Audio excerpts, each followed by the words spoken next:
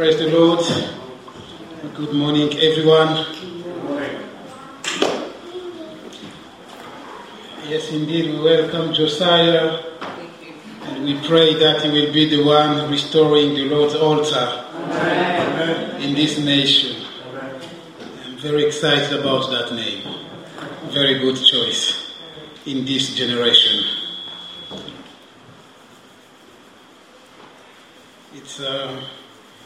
It's impressive that Josiah fulfilled a prophecy that was given 3 centuries earlier. Oh. Loving Father, we bless you once again this morning, and we pray that your eternal and Holy Spirit will guide us, inspire, reveal the word, and teach us your ways. In Jesus' name, amen. Amen.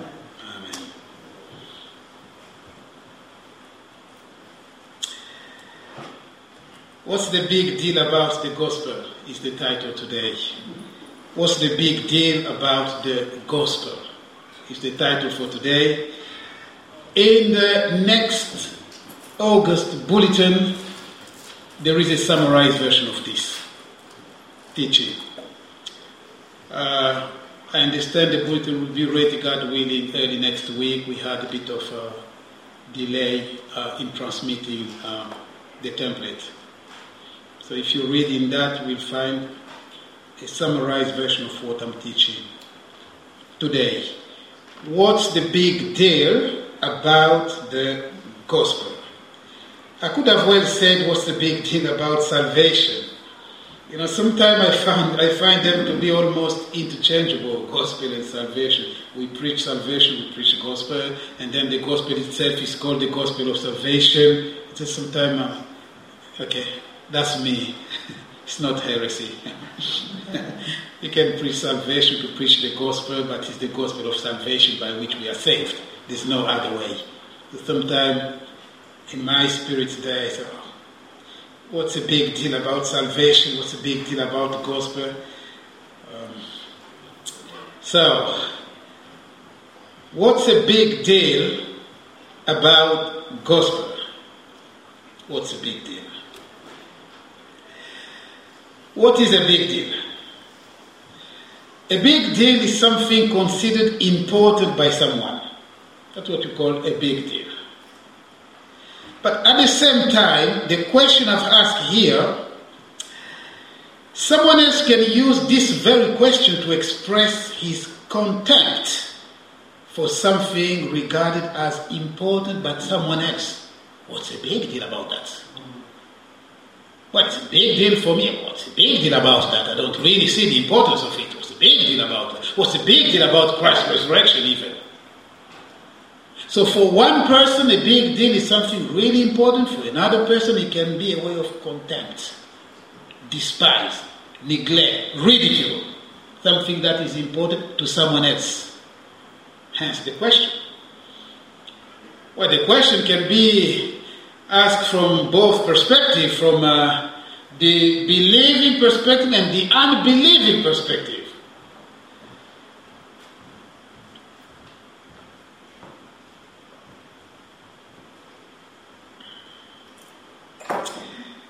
In the introduction this morning, Brother Ola Red gave us, the sermon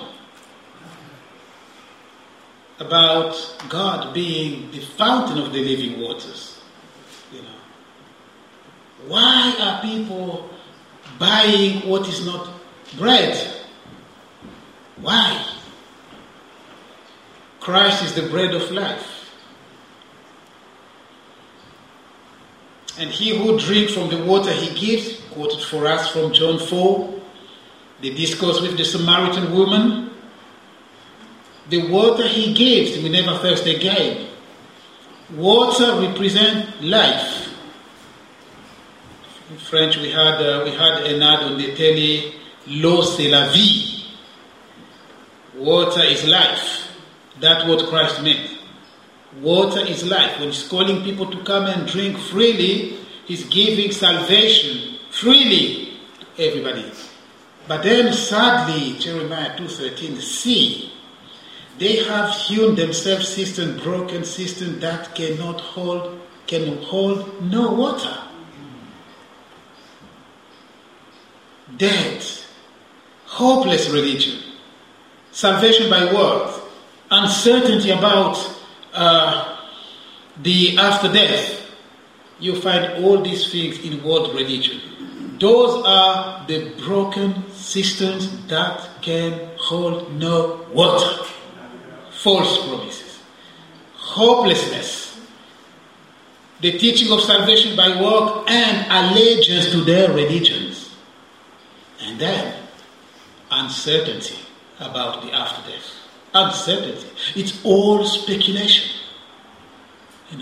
If you die, you come back again, you come back, as a snake. And I remember that conversation, someone, asking, you come back as a good snake or a bad snake. What is a good snake? What's a bad snake?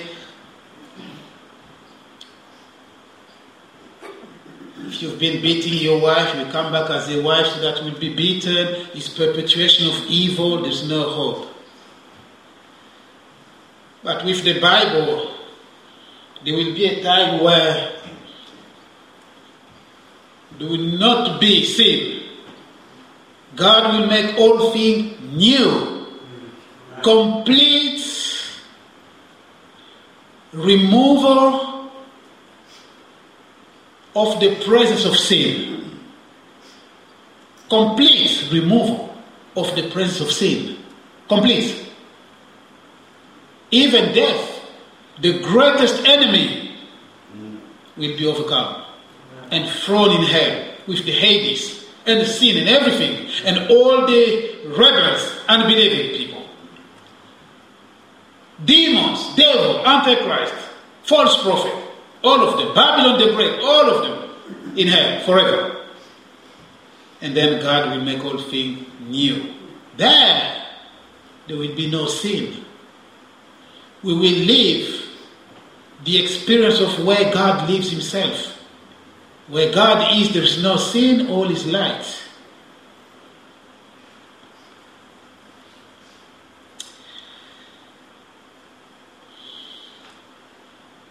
Broken systems that can hold no water. And people are quite happy about religion. People are quite happy. Religion. We like religion. If you're a believer in Jesus Christ, you begin to get very nervous with the word itself. We accept the word by default, but we know that we're very uncomfortable with that, the word religion. People are quite happy, makes them feel good. This is my religion. Religion won't save anybody. In fact, religion will send more people to hell than atheists, which is another religion actually. I believe there is no God. It's a belief.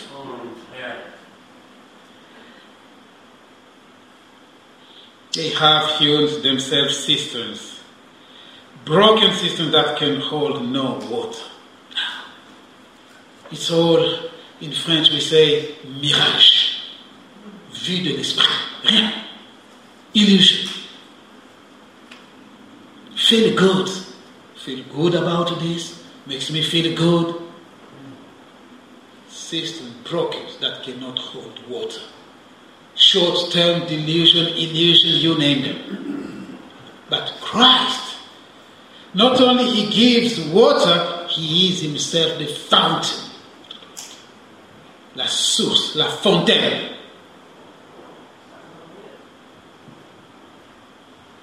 And the water he gives in you will become mighty rivers that will spring into eternity because of his Spirit. Without measure. These are broken systems that can hold no water. False religion. It's very important that we understand that that's not part of my sermon. It's plagiarism from Ola.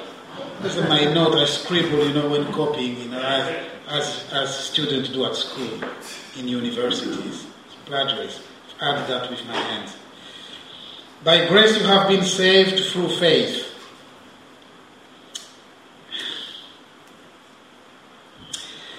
It's a gift of God, not of work that no man should boast. Now, I do not want to be controversial here. It's just a reflection. In this particular verse, Ephesians chapter 2, verse 8, by grace you have been saved through faith. And then, it is a gift of God. What is a gift of God in this passage? I've heard that some people prefer faith. They say faith is a gift of God. Maybe. I prefer salvation itself. In this passage, salvation is the gift of God, given freely. How do you get saved? You have to respond. Grace is available to all, but you have to respond with faith in what God has done. That is called belief. Faith is belief. You have to respond to that. Now we got a problem.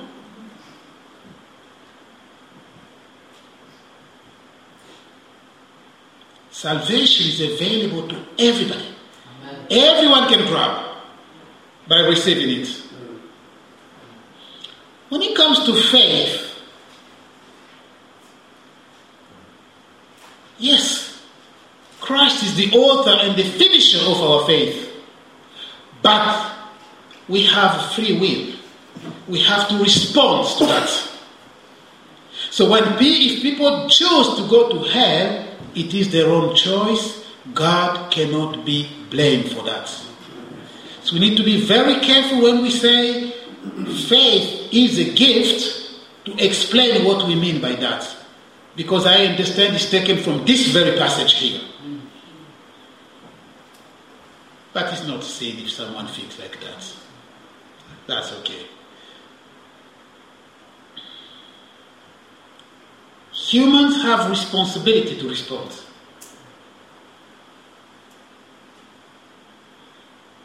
I'm still reading my scribble here. Salvation is not a process. Salvation, should I say that again? Salvation is not a process. It's a fixed event. Josiah is either born or is not born. But praise God, he's born. Salvation is called new birth. You either born or you are not. It's not a process. Sanctification is a process. Salvation is not a process. It happened, or it hasn't happened, or it hasn't happened yet. But it's not a process. Either you are saved or you are not. Sorry. It's a fixed event that happened in time. And then you start the newness of life with Christ. If anyone is in Christ, is a new creation. All things have passed away. Behold, all things have become new. New. And then we can start living the newness of life and begin to learn. We've been sanctified, yes. At the level of salvation, there is one status of sanctification, which is being separate, being set apart for God as an initial experience that comes with salvation. That's true. But then sanctification, as a process, is now the walking with God. Fleeing from sin, repenting, asking for forgiveness, learning to serve, to live with God, and making certain that process of sanctification, and knowing Christ more and growing in His faith. That's a process. But salvation, it's not a process. Tragically. We get sometimes people sitting in the church for 25 years, 30 years, etc. And we make them comfortable because of our attitude and lack of understanding and discernment. And we make them feel good. It doesn't matter. I see that is happening. Now, what is happening? 35 years in a church. And we excuse it. Oh, it's beginning to happen. What is happening? Salvation? We are responsible for producing industrial quantity of false converts. And then we end up with people claiming the other way in the sheepfold and claim to become pastors. The life of Christ never been there. Because we are responsible for that.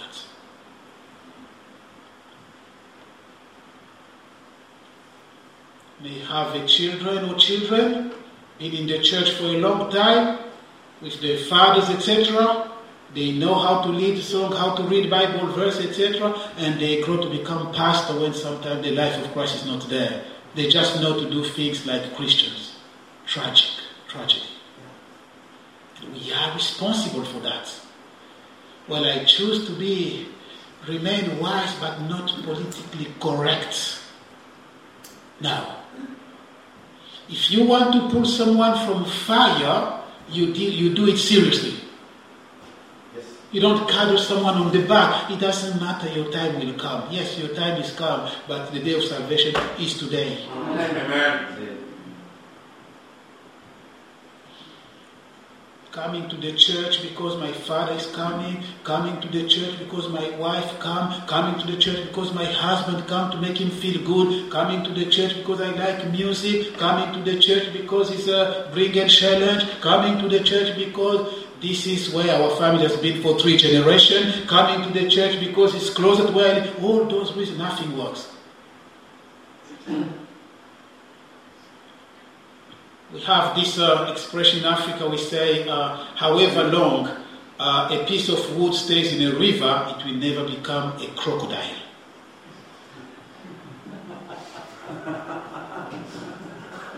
Doing things like a Christian will not make anyone a Christian. One must come himself before God. Repent, ask for forgiveness, and receive Christ. To those who receive him, to those who believe in his name, he has given to them exousia, is the word in Greek. Exousia, to become children of God. John 1 verse 12. To those who have received him, to those who believe in him, he has given to them exousia, that is privilege, right, jurisdiction to become children of God. But there is a starting point. It doesn't come gradually. We either born again or we're not. We have to be very, very careful. Having been in the church for a long time means nothing as far as salvation is concerned. We are either born again or we're not. A baby is either born or is not.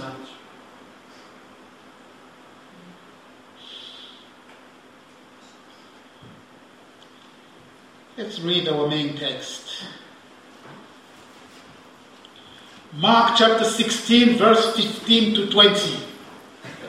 Mark 16, 15 to 20.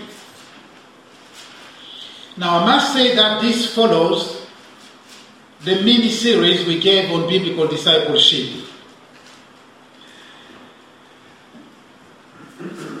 Mark 16, verse 15. And he said to them, "Go into all the world and preach the gospel to every creature. He who believes and is baptized will be saved, but he who does not believe will be condemned. And these signs will follow those who believe. In my name they will cast out demons. They will speak with new tongues.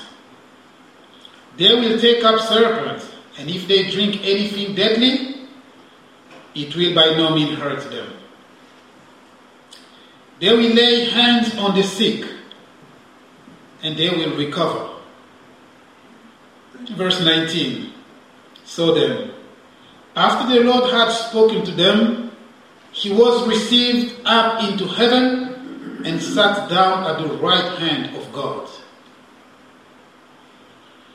And they went out and preached everywhere, the Lord working with them and confirming the word through the accompanying signs.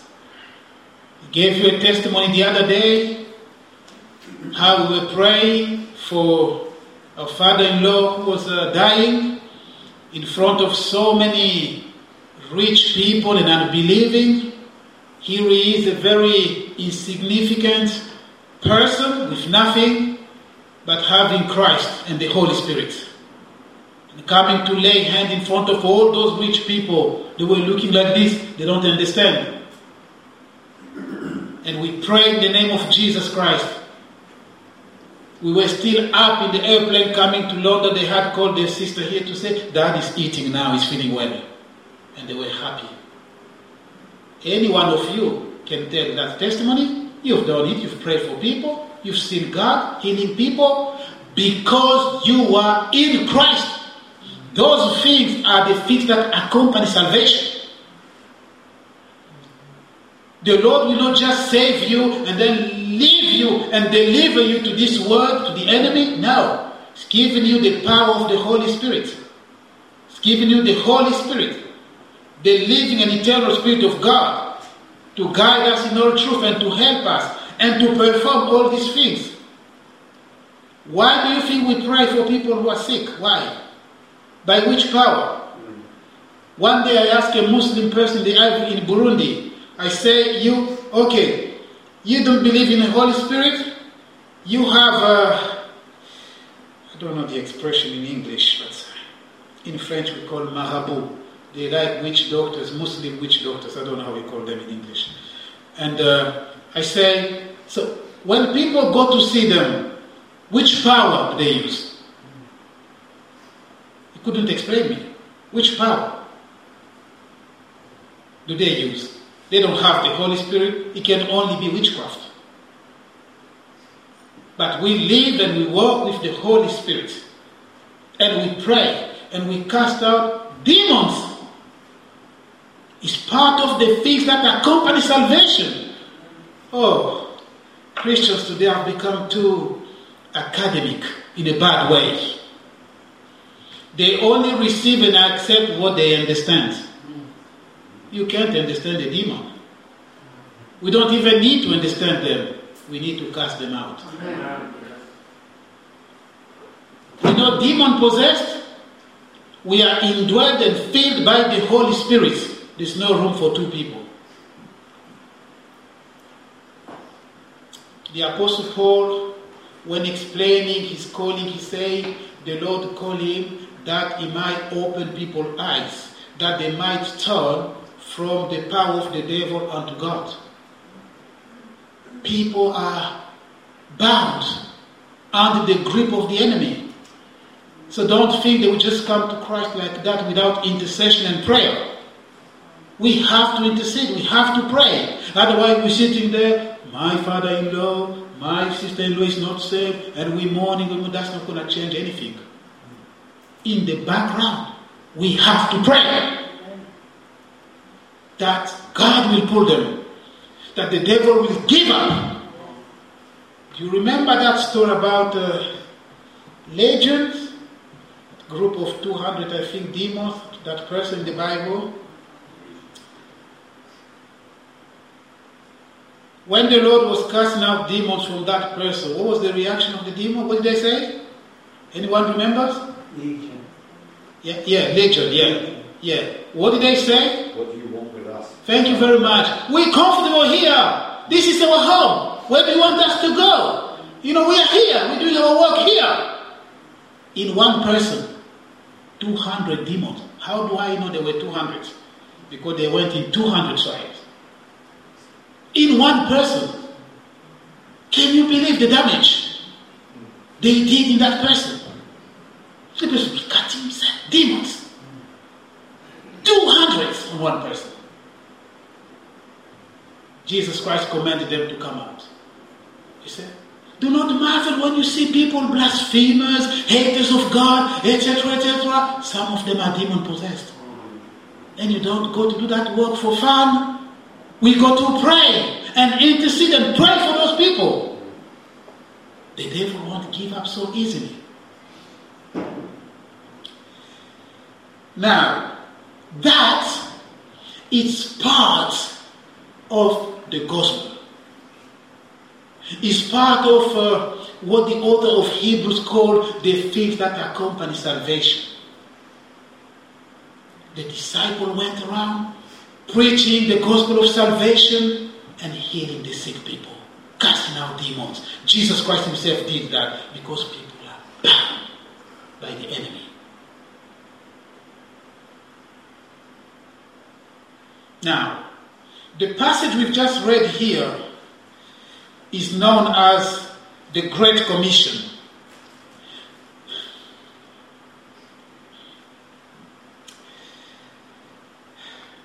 Before we can even start preaching the gospel itself, we need to make sure that people understand whom we are presenting to them.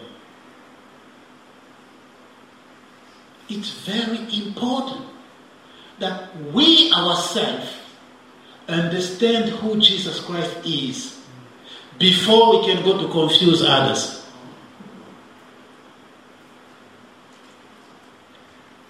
I remember in one church here,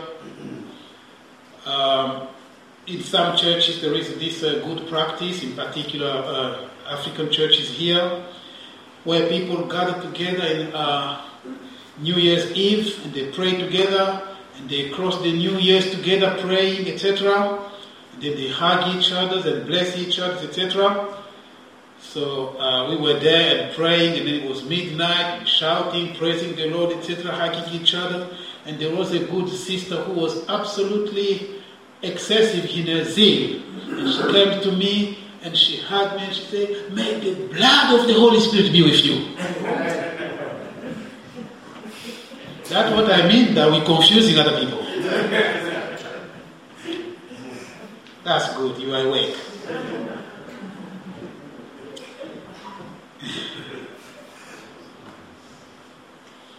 And another one was sitting in a corner like this and say, with an empty cup drinking, they ask him, what are you doing? I'm drinking the blood of Jesus because I have stomach pain. Let's stop there. Jesus is the Messiah promised to Israel, who came and will return to this world. Let me just remind you the topic. What's the big deal about the gospel? Understanding who Jesus Christ is crucial. In the New Testament, people struggle with the identity of Christ. And that puts them off. Some of them could not believe, he's the son of a carpenter. What is this? He's blaspheming. How can he forgive sin? But we know him. He has a demon even. He's casting out demons. He's called demons himself. People struggle with his identity. What evidence did they have then to identify Christ clearly, who Christ was? What evidence? The Old Testament prophecies had the job description and a clear set of criteria by which you would identify who the Messiah ought to be. Well, when Stephen and Peter and Paul in the New Testament, they were preaching the gospel. They were preaching the gospel, but they were referring to scriptures. Which scriptures? Old Testament prophecies. It was very important that people understand first what was written in the Old Testament before now pointing them to the fulfillment of it in Jesus Christ. It's very, very important that we maintain that connection in our preaching. I told you how we got into mess. I told you with scholasticism. People removing Christianity from its roots, scriptures from its roots, and coming up with their own fabrication, cunningly devised fables. And we are where we are now. And some people think you cannot understand the Bible unless you have a PhD. Timothy learned from his mother or grandmother. He was a child, so a child can learn and understand scriptures. David knew God from his very child. He loved God. You don't need a PhD for that. Well, I love academic things. I love studying like you, like everyone else. But it's not sine qua non condition to understand the Word of God. The Holy Spirit is the greatest teacher. End of the story. Christ is also the King of all the kings of this world and the creator of the whole universe. Ever since Adam, the first man created, sinned against God, his creator, all men have been guilty of sin before God. Jesus Christ came to reconcile all men with God. Henceforth, in the name of Jesus Christ, the gospel of salvation is preached to all men. This gospel can be summarized as follows. Jesus, the Son of God, came into this world and lived a sinless life. He suffered and died for our sins. He was crucified on the cross, where his precious blood flowed to pay the ransom for the sins of all men. He was buried, but on the third day, the same Jesus Christ rose again from the dead. All of these events happened exactly according to biblical prophecies that were foretold long, long before their fulfillment.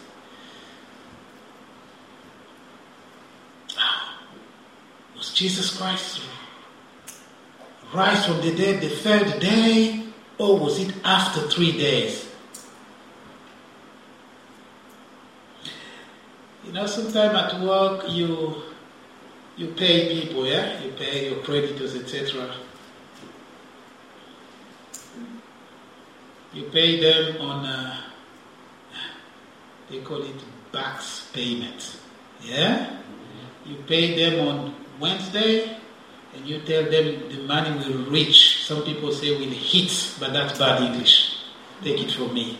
The money will reach your bank account on the third day. But you pay on Wednesday for the money to get them on Friday, and you say after 3 days. There's no controversy. Controversy is when it comes to the same expression, to the cross.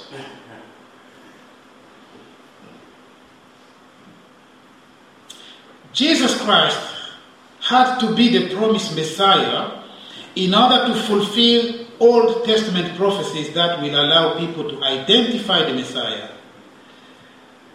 when he comes.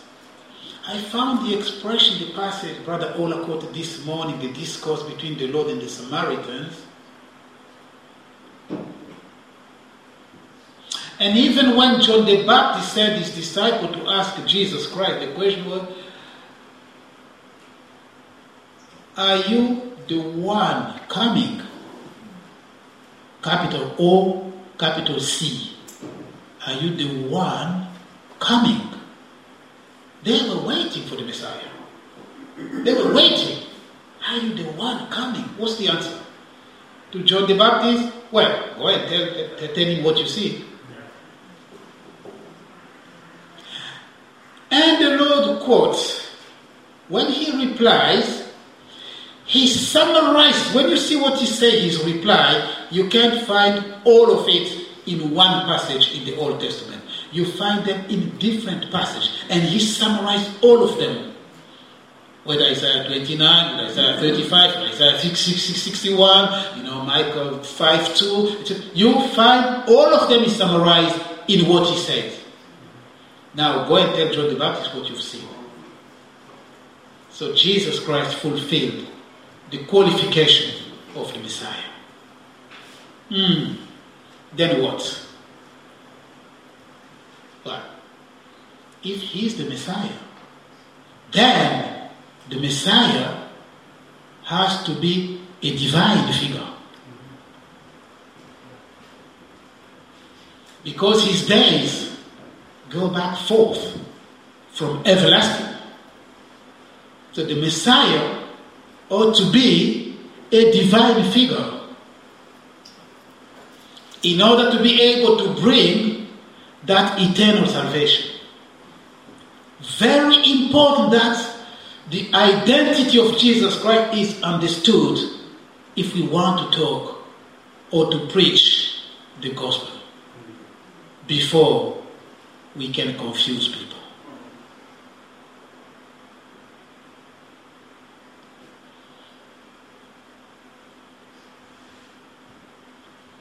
So Jesus is also called the one coming.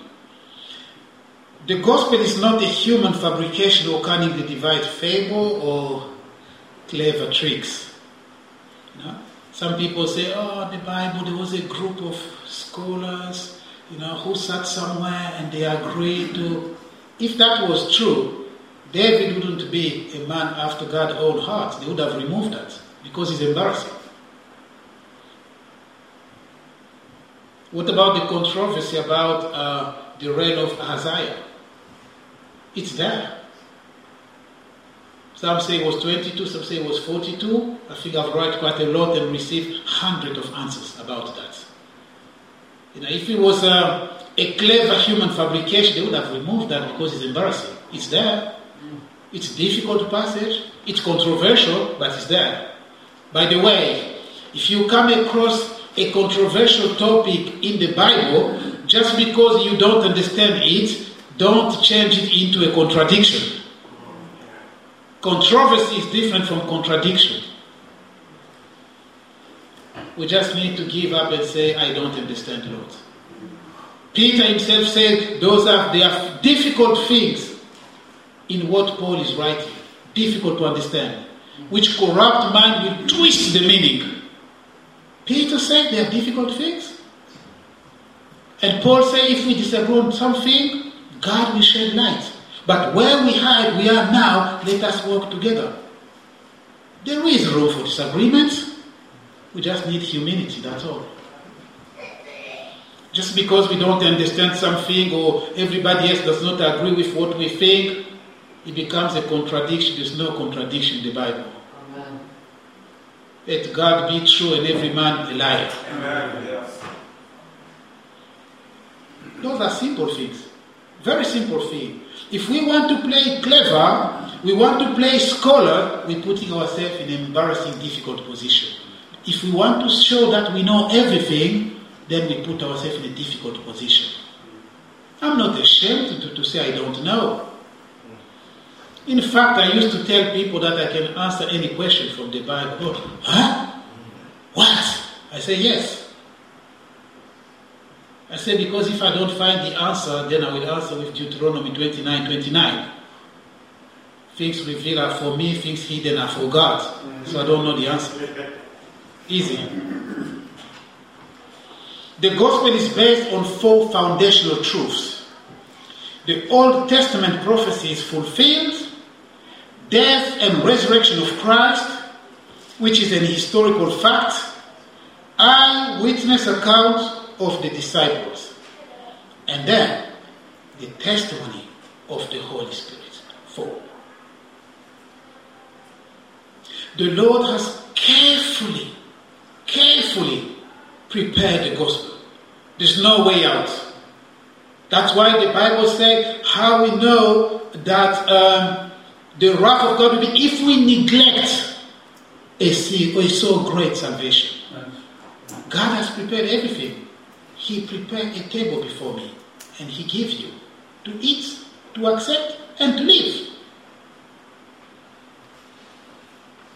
Very important that we understand Bible prophecy. Unfortunately, Bible prophecy has been transformed into a money-making exercise. When people speak of prophecy, they get nervous because of the current connotation and meaning people have given to prophecy.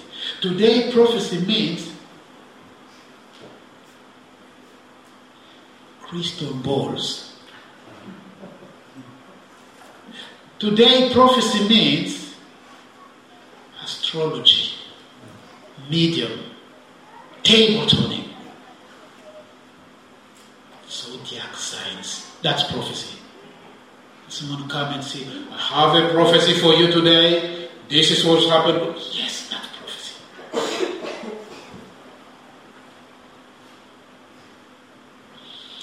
Broken sisters that cannot hold water.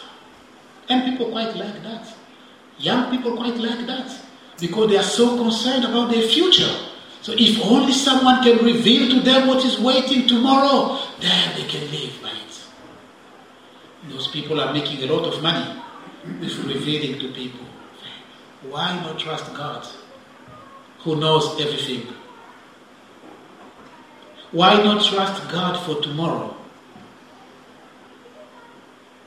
What God has done, He has hidden tomorrow that no man shall discover what is coming next, except when He has Himself revealed to it. Yes, there is the gift of prophecy, the ministry of prophecy, etc. But I'm just talking about the modern understanding of it today.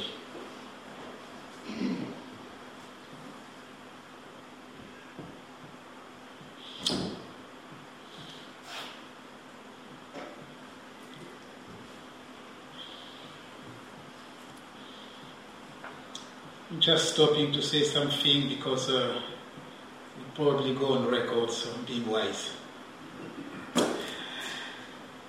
Old Testament prophecies foretold what the Messiah ought to be. Isaiah 29 verse 18, I'm reading for you. Isaiah 29 verse 18. In that day, the deaf shall hear the word of the book, and the eyes of the blind shall see out of obscurity and out of darkness. Isaiah 35 verse 3 to 6. Strengthen the weak hands, and make firm the feeble knees. Say to those who are fearful-hearted, be strong, do not fear. Behold, your God will come with vengeance, with the recompense of God. He will come and save you. Then the eyes of the blind shall be opened, and the ears of the deaf shall be unstopped. Then the lame shall leap like a deer, and the tongue of the dumb sing. For water shall burst forth in the wilderness, and streams in the desert. Job description of the Messiah.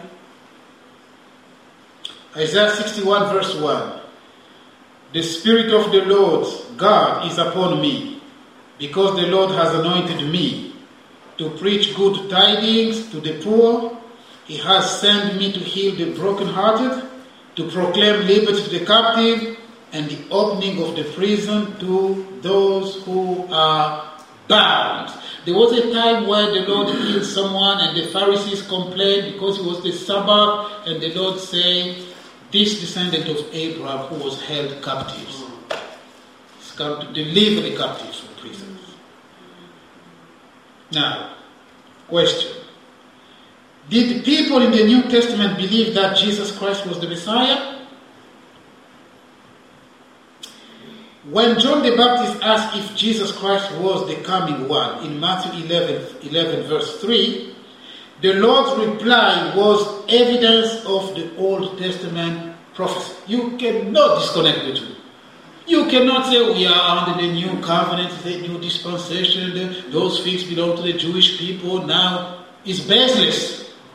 We are lost if we do that. People are quite happy to be lost. Do you know that? People delight in being lost, you know.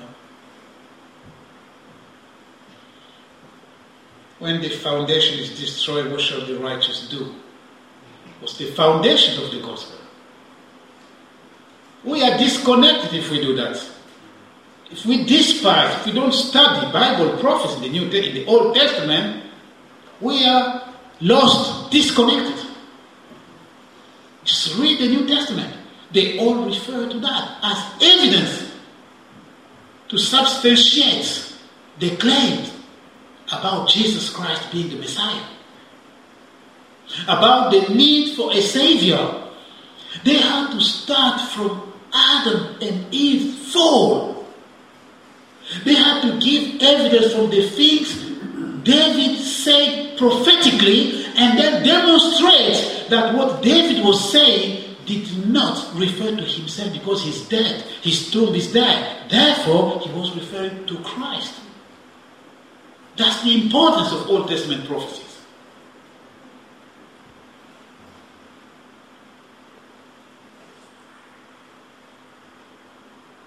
So the Lord replied to John the Baptist's disciples and giving evidence of the Old Testament prophecies' fulfillments.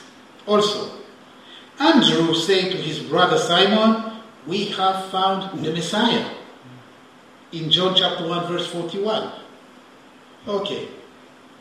One may say, oh yeah. You see, in Islam, when they are stuck and speechless, they will always find something like, yeah, that was people's perception. We want what Jesus himself said. Okay? Did Jesus ever confirm that he was the Messiah? On this one, I think we should read. I won't read for you. Let's read it. Let's turn to Matthew chapter 26. Matthew chapter 26. And we're reading from verse 32 to 65. That Matthew 26 verse 62 to 65. And the high priest arose and said to him, "Do you answer nothing? What is it this man testify against you?" But Jesus kept silent. And the high priest answered and said to him, "I put you under oath by the living God. Tell us if you are the Christ, the Son of God." 64. Jesus said to him, "It is as you said." Christ means the anointed one. Is the Greek version of Messiah. Tell us, are you the Messiah, the Son of God? It is as you say. What evidence do we want? What else do we want? The Son of God? I told you that the Messiah is a divine figure. The Son of God.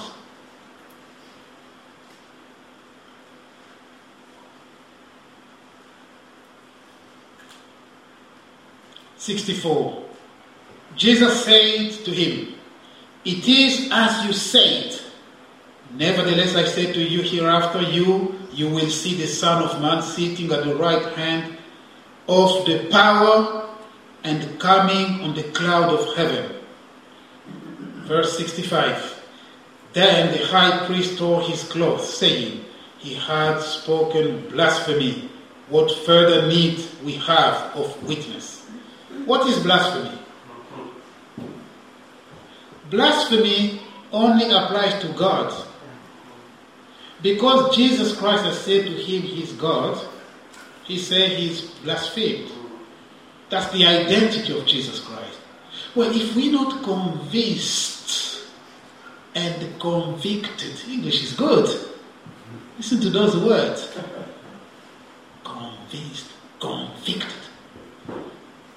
about the deity of Jesus Christ. What's the point? One day we were at the bridge lane after the service and see how the kid always run all over the place and bumping into people, etc. And someone stopped a young kid who was running and said, "Huh, do you love Jesus?" He said, "Yes." "Who is Jesus?" He said, "He's God." And he ran away. And all the others said, "I wish I could say like that so easily and quick."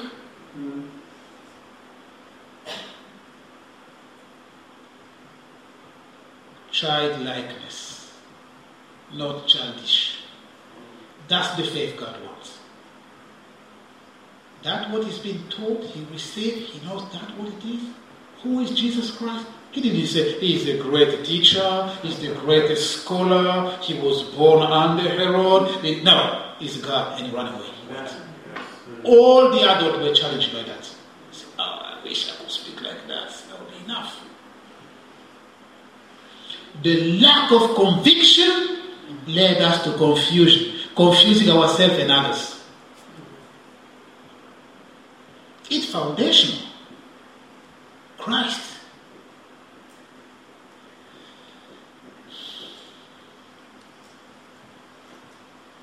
Jesus said to him, "It is as you said." Let's read another passage together. Luke chapter 4, which some of you might recognize because we quoted already from Isaiah chapter 61. So that's Luke chapter 4,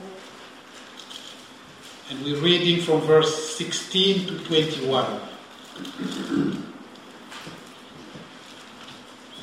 Luke chapter 4, 16 to 21. So he came to Nazareth, where he had been brought up. And as his custom was, he went into the synagogue on the Sabbath day and stood up to read. And he was handed the book of the prophet Isaiah. And when he had opened the book, he found the place where it is written, verse 18. "The Spirit of the Lord is upon me because he has anointed me to preach the gospel to the poor. He has sent me to heal the brokenhearted, to proclaim liberty to the captives and recovery of sight to the blind, to set at liberty those who are oppressed, to proclaim the acceptable year of the Lord." Verse 20. Then he closed the book and gave it back to the attendant and sat down. And the eyes of all who were in the synagogue were fixed in him. Verse 21. And he began to say to them, "Today this scripture is fulfilled in your hearing." The Messiah.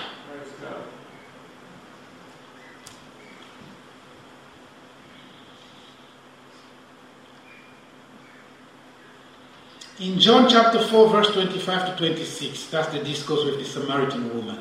John chapter 4, 25 to 26. The woman said to him, "I know the Messiah is coming, who is called Christ. When he comes, he will tell us all things." Verse 26. Jesus said to her, "I who speak to you am he." What more do we need? What more do we need?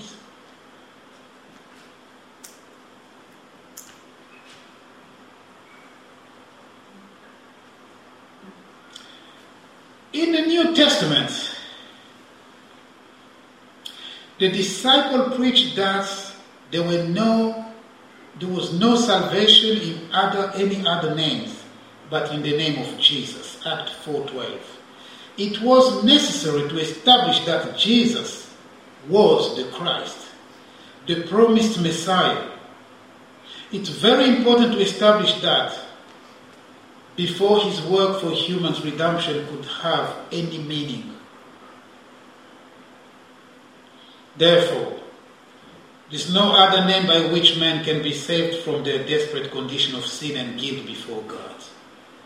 Only the name of Jesus is qualified to do the work of salvation, because of his perfect and finished work on the cross, his death and resurrection. In Act 8 verse 5, Philip went down to the city of Samaria and preached Christ. Christ. No money, no beauty, no prosperity, Christ. Christ means the fulfillment of the Old Testament prophecy in Christ, in what is done, and the effect of that on people, the will of God, the identity of Christ. Preaching Christ's uniqueness. Christ is unique, sinless.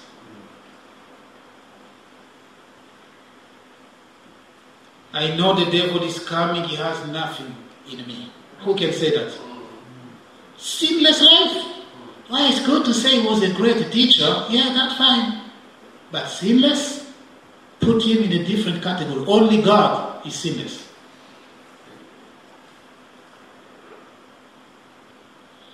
In Act 9 verse 20, Paul preached that Jesus Christ was the Son of God.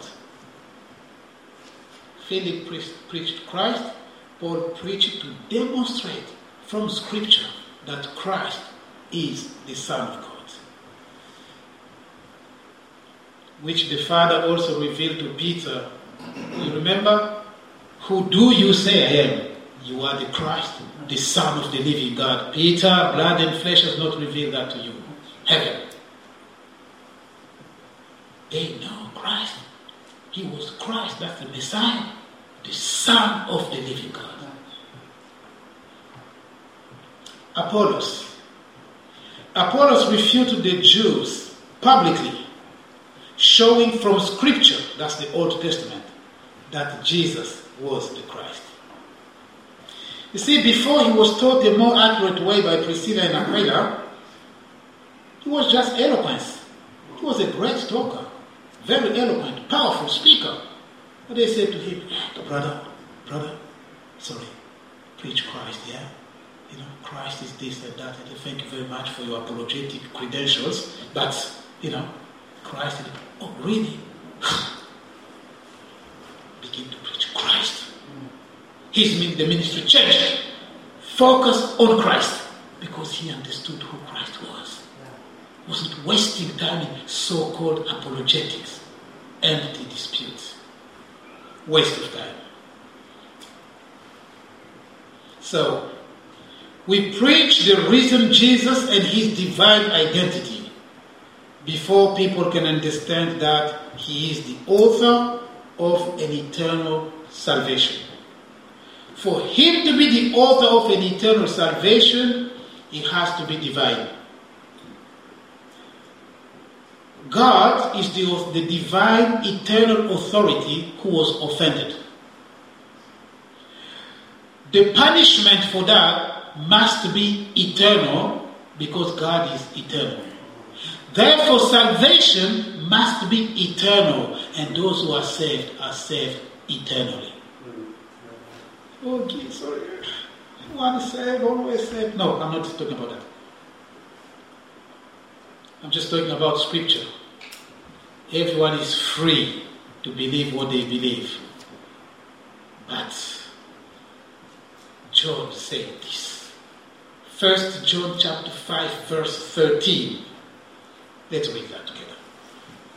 You think about what you think about that. 1 John chapter 5 and verse 13. Whenever I've shared this with the Catholics, they are speechless because they have nothing to say, because they keep people in fear forever.